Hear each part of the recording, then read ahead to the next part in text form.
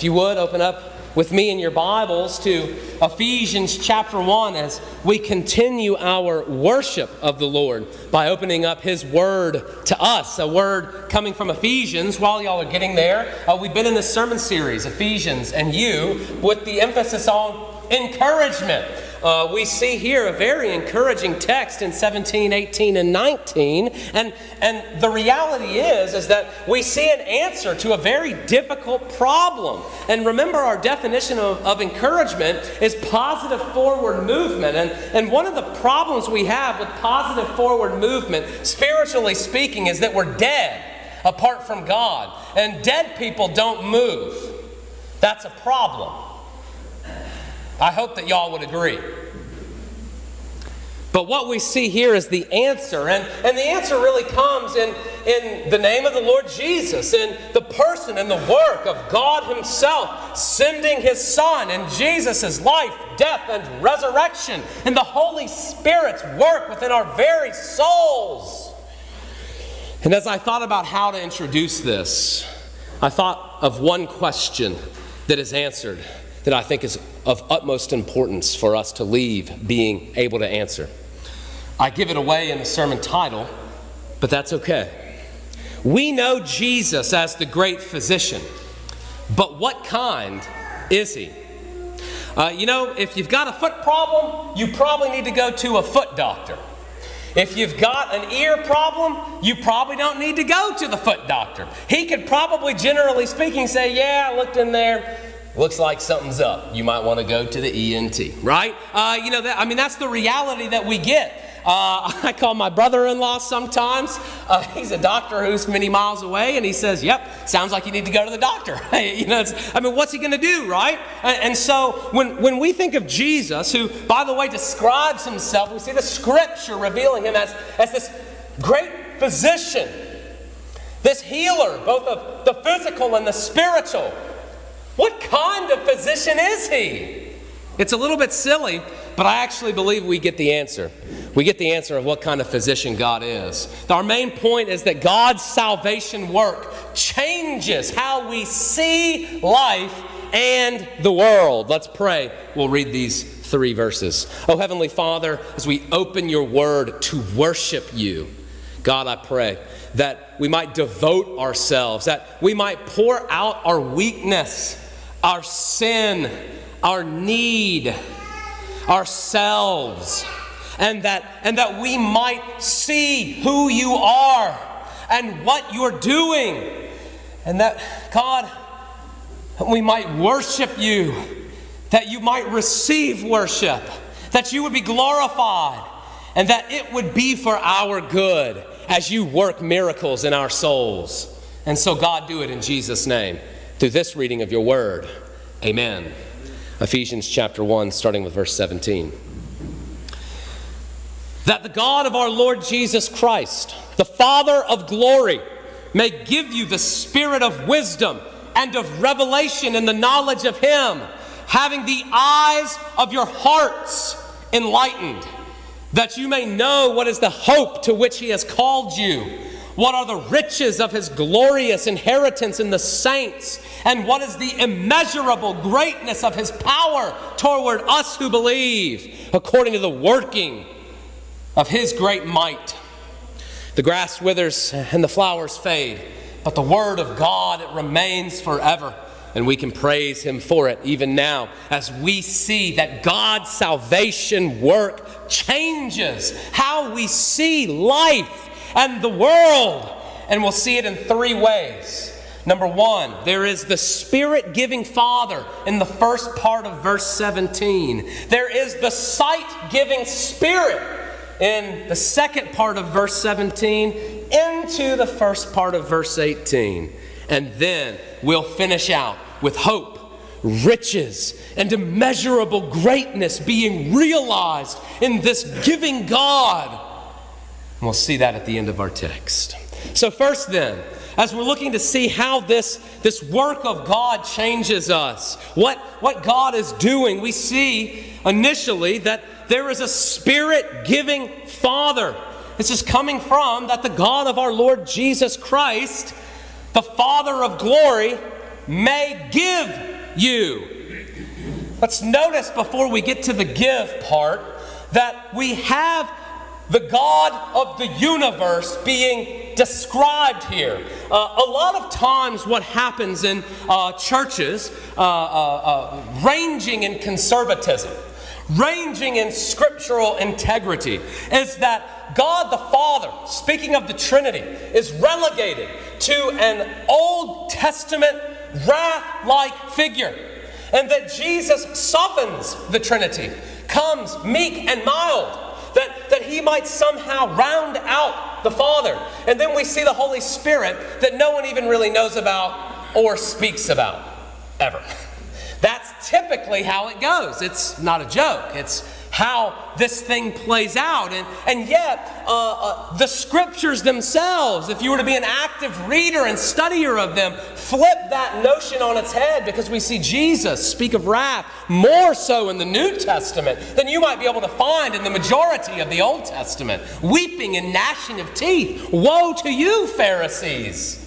If you look around and you see someone's fruit and it doesn't look so good, you'll know them by that. They have revealed themselves. Watch out for wolves and false teachers. They're there. Be careful, because the end is coming. Stay awake. The thief is coming. Stay awake. Stay awake.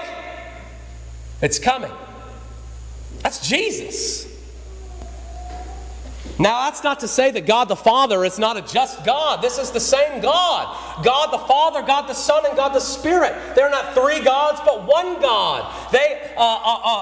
You see within this Trinity a revelation as God the Father most naturally revealing Himself in this mass and immense way, this glorious way, as we see Paul here, the Father of glory, representing the fullness of creation, representing an extension of a plan that goes beyond human comprehension, a plan that goes beyond time itself. That this Father of glory is the one that we're speaking of, the one true God. Not the stone and wood and marble and brick and mortar gods of the world. Not money, but something lasting. The one who was and is to come, the Father of glory. This is who it is that we're speaking of. And this Father of glory is building a bridge. He is giving something to His people. This Father of glory, he is outside of time. He is in no way in need of anything. He doesn't need me to proclaim the truth. He is the truth. Whether you agree or I agree, it doesn't affect who God is. We could all, in the course of a minute, stop believing, run out of here and do whatever, and it'll affect us. But it will not affect God. God is outside of time. Whether we like it or not, God is outside of our human emotion. We see in the Scriptures God revealed in a way that helps us understand Him. And so you see, for instance, God is love.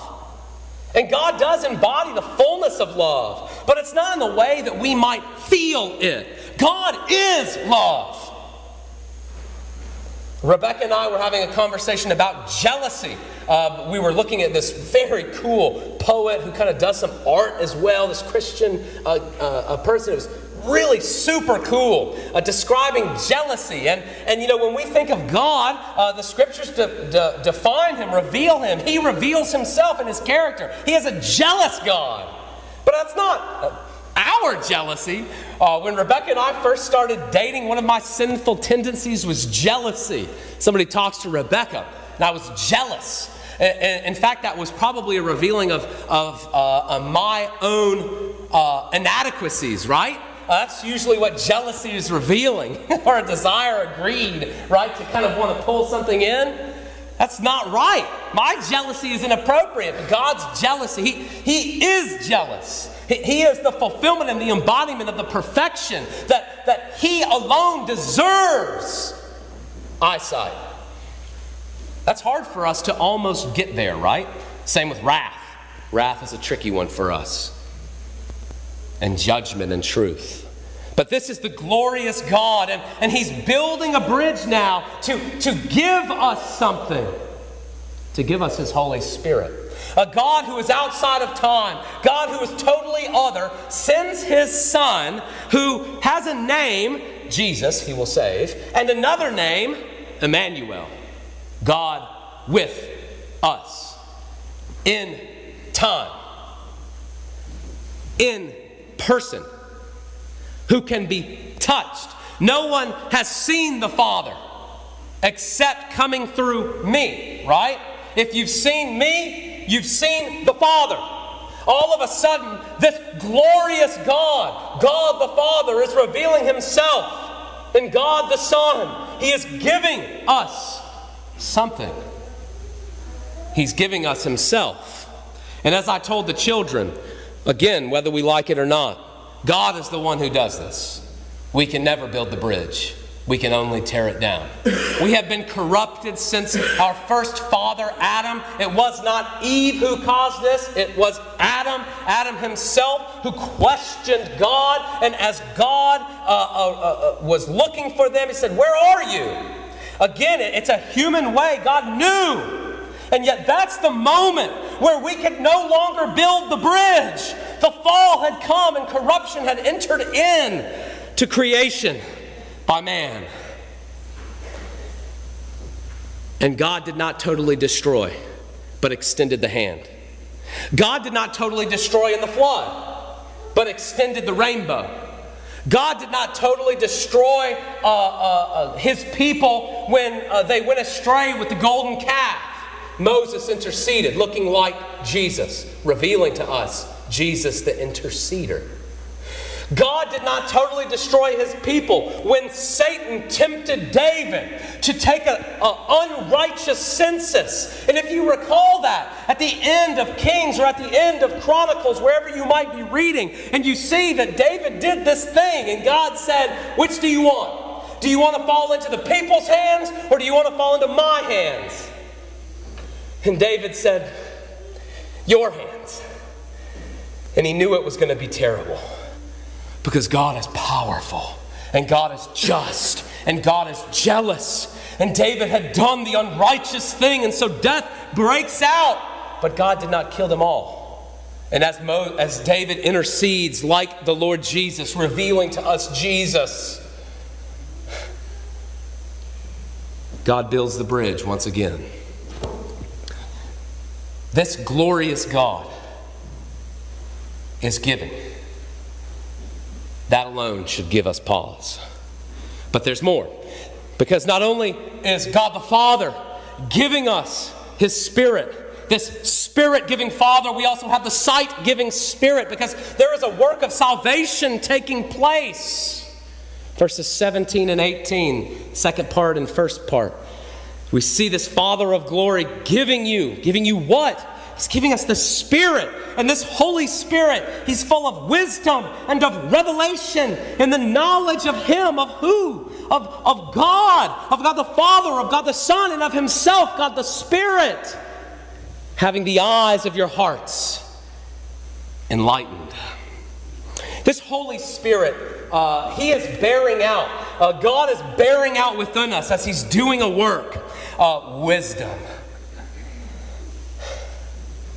Isn't wisdom nice? But aren't we so foolish? I'm a journaler, and in my journal, I have this repeating phrase. This is probably revealing of me and not of y'all, but maybe you might resonate. I read the Proverbs, and I say, well, I wish I was the wise one, but I look a whole lot like the foolish one, right? Because that's the two big archetypes, right? The wise one. The wise go this way. The foolish go that way. And I'm like, I don't know about this. I fall to the foolish side sometimes. Perhaps if you are going along with us in our daily devotionals, the Tuesday and Thursday video devotionals in Proverbs, you're familiar with this kind of flow, right? You think, no, what have I done? But the Holy Spirit is coming, and He's bearing out a wisdom that gives us eyes to see. And it's not my glasses to my glasses, even though that's great, right? You want that if I'm driving, you know. But we also want the eyes of our hearts for when we're driving in church, don't we? And don't we see the crashes that happen when we don't have our heart eyes on? Surely you know what I mean. But there's also this wisdom, and that comes with it, revelation. You know, how are we to be ones who reveal God, right? This is a big question for pastors and for teachers. And the answer for humans drives us crazy because we are not in control of the revelation. I am a speaker of the revelation, a proclaimer of the revelation. I give you that which has been given, that which you have for yourself, and we do so formally on behalf of what God has called us to as a people. But it is the Holy Spirit who is full of revelation and giving us a revealing factor, the eyes to see. And the same is true with knowledge. How do you get Bible knowledge? And what is it? I have made this illustration before, and it's important to make it again. Some of the most well-versed Bible scholars I know are atheists. They do not believe in God, let alone the Lord Jesus, let alone the Holy Spirit indwelling our souls. They don't believe in a soul, but biological neuron firing because of the brain. And I hope that y'all believe in neuron firing because of the brain. But we also, as followers of the Lord Jesus, having heart eyes opened with wisdom and revelation that brings us into knowledge. We see something beyond, but it's not the apostles' names. I think it would be wise for us to have a general knowledge of the apostles' names, okay? But Bartholomew is not going to save you.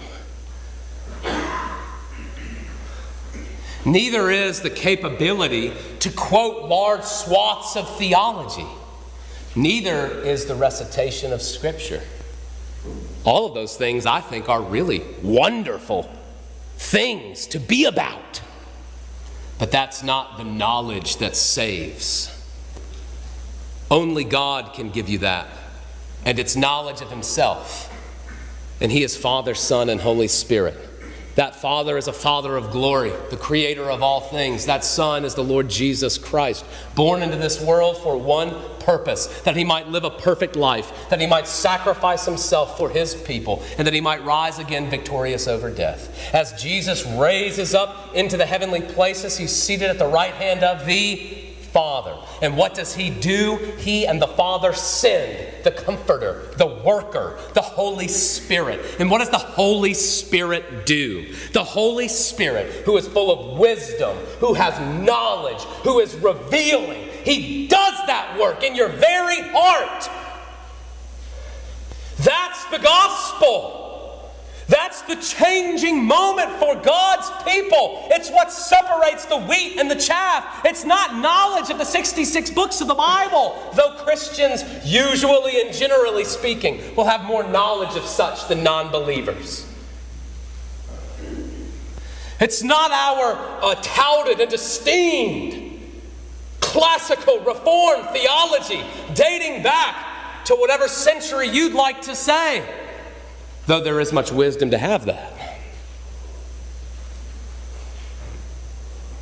No, this sight-giving Spirit has a concern for your very soul. And my concern is that we are relegating God to some box where we think that if we can get enough knowledge of Him, if we can jam enough knowledge into the next generation, that they will believe. And you're wrong. You're wrong. That's not how you get your children to believe. That's not how you see the church prevail. That's not the desire of God. That's not Ephesians 1, 17, 18, or 19. That's not the reality of what we see Paul post-conversion. That's Paul pre-conversion, when he's killing Christians. And Jesus showed up on the road and said, Saul, Saul, why are you persecuting me? And Paul saw and believed. And that is Ephesians 1, 17, 18, and 19. Nicodemus, when he came to Jesus, in all likelihood, this is the teacher of Israel. Okay? This would be not unnatural for him to have had the entire Old Testament as we know it right now memorized. Think about that for a second. Memorized. He had it all at the tip of his finger. This would have been the tradition that he's coming in. And he had no idea what Jesus was talking about. But he came.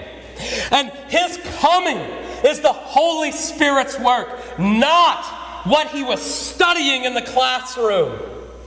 It was his life. It was his soul. And it was his conversation, direct, one-on-one, face-to-face, eye-to-eye with the Lord Jesus, that caused Nicodemus to be saved, as we see in the Gospel of John. I won't ruin it for you. It doesn't take you long to read the Gospel of John. Read the Gospel of John today, starting from 1, going all the way to the end. It'll take you like an hour or two. And as you read it, look for Nicodemus. It's a wonderful faith exercise. Where does he show up? And what is he doing? No, the sight-giving Spirit giving us eyes in our heart, enlightening us to the reality of all of this wisdom, of all of this revelation, of all of this knowledge. This is what it means when we talk about personal salvation. Because here's the thing, I just can't save you. Your parents can't save you. Your children can't save you. There is no salvation apart from the Lord. And when we cry out to God, as I have said before, God has already built the bridge and is extending the hand and is saying, come to me, I have sent my son Jesus. Come to me. Are you weak? Are you weary? Are you heavy laden? Are you burdened? I'll give you rest. I'm powerful.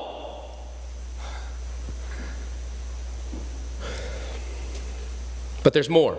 Because as the eyes of our heart are enlightened, and we have all of these things, wisdom, revelation, and knowledge, the Spirit-giving Father, giving us the sight-giving Spirit, this God working through the Lord Jesus, Father, Son, and Holy Spirit, is granting upon us hope and riches and immeasurable greatness. Whoa! That sounds like a slogan right there. Second part of verse 18 through 19. Listen for the words. Hope, riches, immeasurable greatness. We'll start at the second part of verse 18.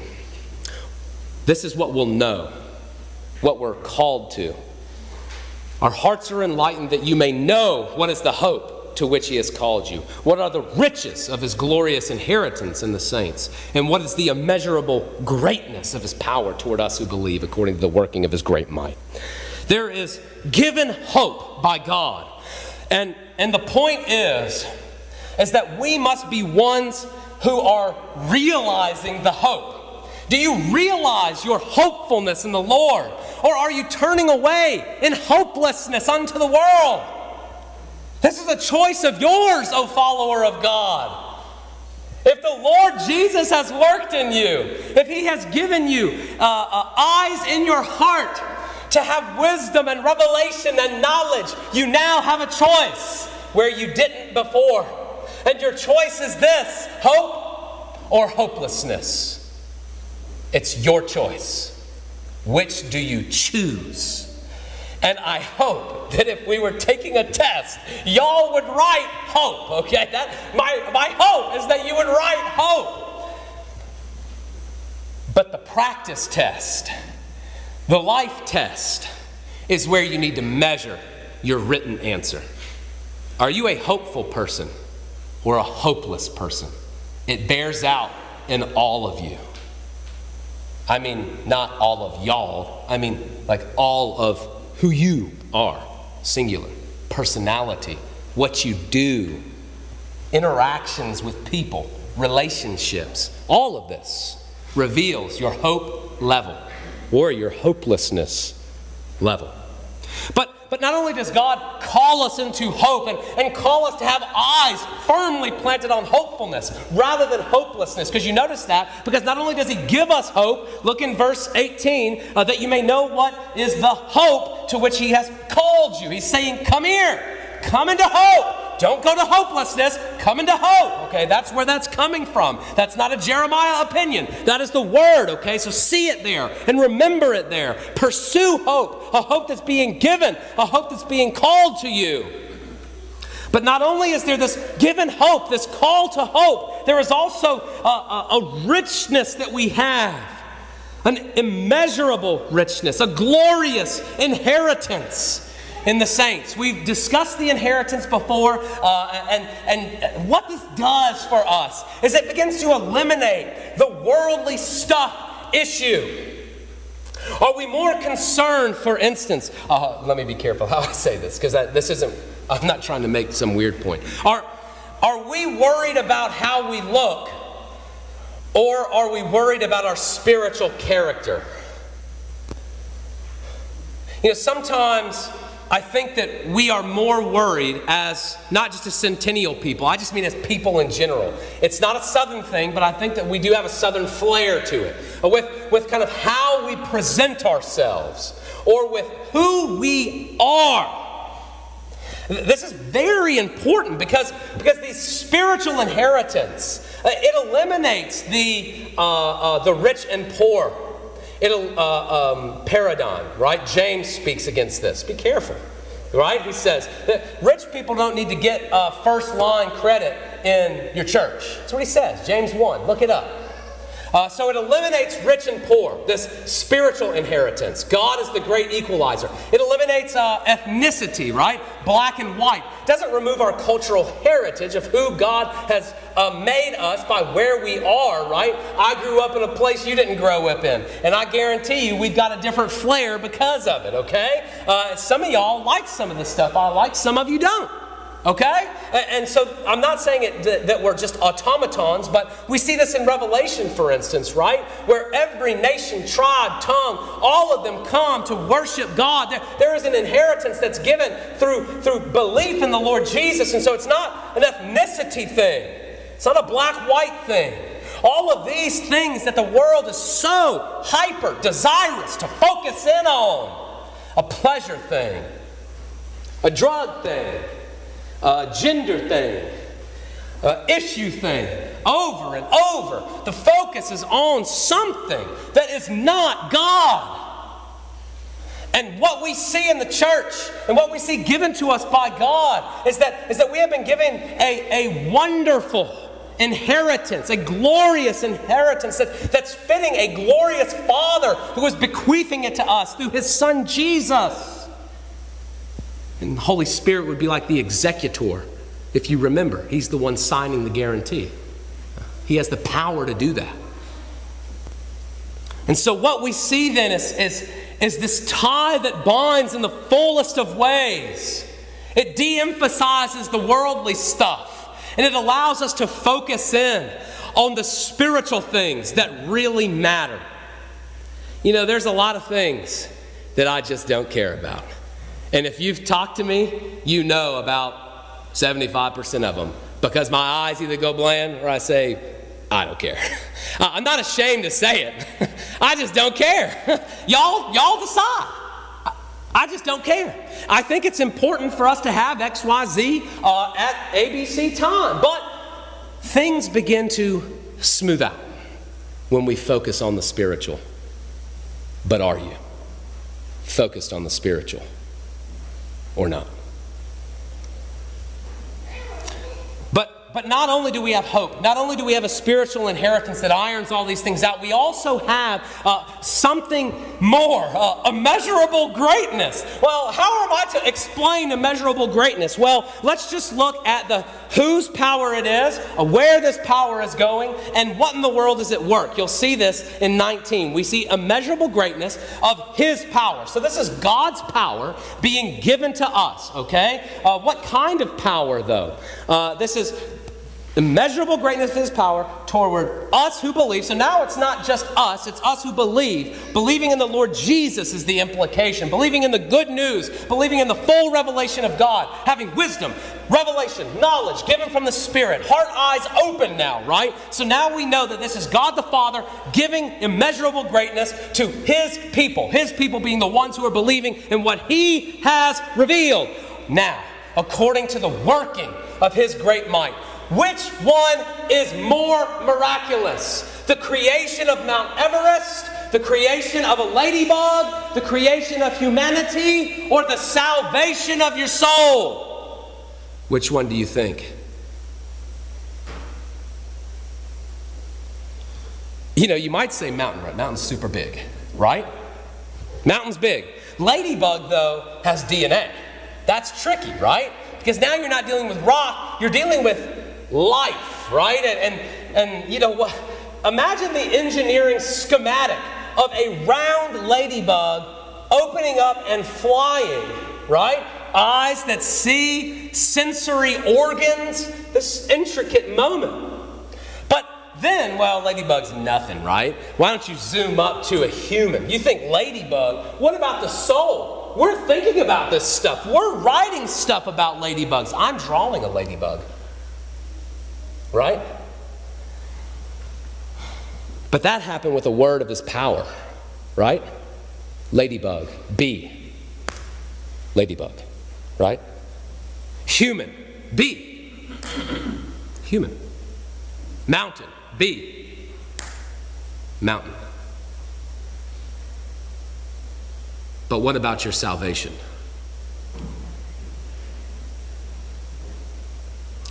In order for God to maintain his character of absolute justice and absolute mercy, he couldn't speak salvation into existence. He revealed it in another way. He sent his Son in time, after thousands of years of revelation of what was coming, of prophecy. Right, boys? Where's my Sunday school at? Oh, I see y'all up there. Henry's not paying attention. Prophecy, right, man? You got it, didn't you? Prophecy. That's what we talked about. Our Sunday school class talked about prophecy for hundreds and for thousands of years. God, he said he was going to do a work, that he was going to save his people, and that was going to fulfill his justice, and that was going to fulfill his mercy, that he might be the God of salvation to 1,000 generations, and that he might also at the same time not withhold his justice from the guilty. And how in the world does that work? It works through the person and work of Jesus, who received the full wrath on the cross. That's what the Sunday school lesson was about today in the quarterly. The crucifixion of the Lord Jesus. The fullness of time, the moment, the pivotal moment where we see all prophecy fulfilled and we see a movement going forward of salvation as we await the Lord Jesus to come again. And that is immeasurably great. Salvation work. That is the immeasurable greatness that God has given unto his people. It's realized in him. God's salvation work changes how we see life in the world. Let me apply this super fast and we're going to be done. We know Jesus as the great physician, but what kind? Well, here it tells us he's an ophthalmologist, okay? He's working to allow our hearts to see. All right, that's what he's doing. Straight up, that's what he is. It's the most important doctor you'll ever visit. And my question to you is, are you going for regular checkups? And I hope that you have heard me well, because learning about God is not going for a checkup. If I got God to come up here and I asked him how many times his people had Wikipedia'd some problem, his worried mom saying, hey, I did the research, it's this. And God said, no, it's not. Stop, right? Stop doing that. It just doesn't work the way you think it does, right? It's plain and simple. If you learn about what a doctor does, a doctor, that does not make you, right? It just doesn't work that way, or we wouldn't need them. And so I ask, I'm not talking about your learning. I'm talking about your real devotion, not your devotion time. I'm talking about your real devotion, your real doctor's visit. Are you going to Jesus, the great physician, or not? And don't be like those who start out with a little problem and they let it go on for years and it turns into something big. If you know what I mean, you know. But it's terrible when you see someone who has just something so minor, something that could be remedied, and they let it go for years and years. And when they stop and look, it's too late. It's either inoperable, it's either progressed, or it's caused such severe health ramifications that there is no fixing it now. And the only answer is death. The same is true for our spiritual well-being. When God opens our eyes by the Holy Spirit, we will pursue Him. Yes, there is learning. Yes, there is all these things. But there must be devotion. And that devotion is going to Jesus and pouring yourself out and witnessing His work on your life and then bearing witness to that in real time. If you are not doing that and you have no idea what I'm talking about, call me and make an appointment that I might get you on the doctor's schedule. It might be the most important thing you'll ever do in your entire life. I'm being dead serious. It's that important to me. We must be ones who devote ourselves to God, because God's salvation work changes how we see life and how we see the world. And when we are changed, surprise, surprise, we will be different. Let's pray. Heavenly Father, Lord, thank you. Thanks for this word. It's a strong one. And God, even as we think about what it means to devote ourselves to you, may we be ones, whether or not we were doing it before, may we be ones who stand now and who devote ourselves with our very soul to you. In Jesus' name, amen.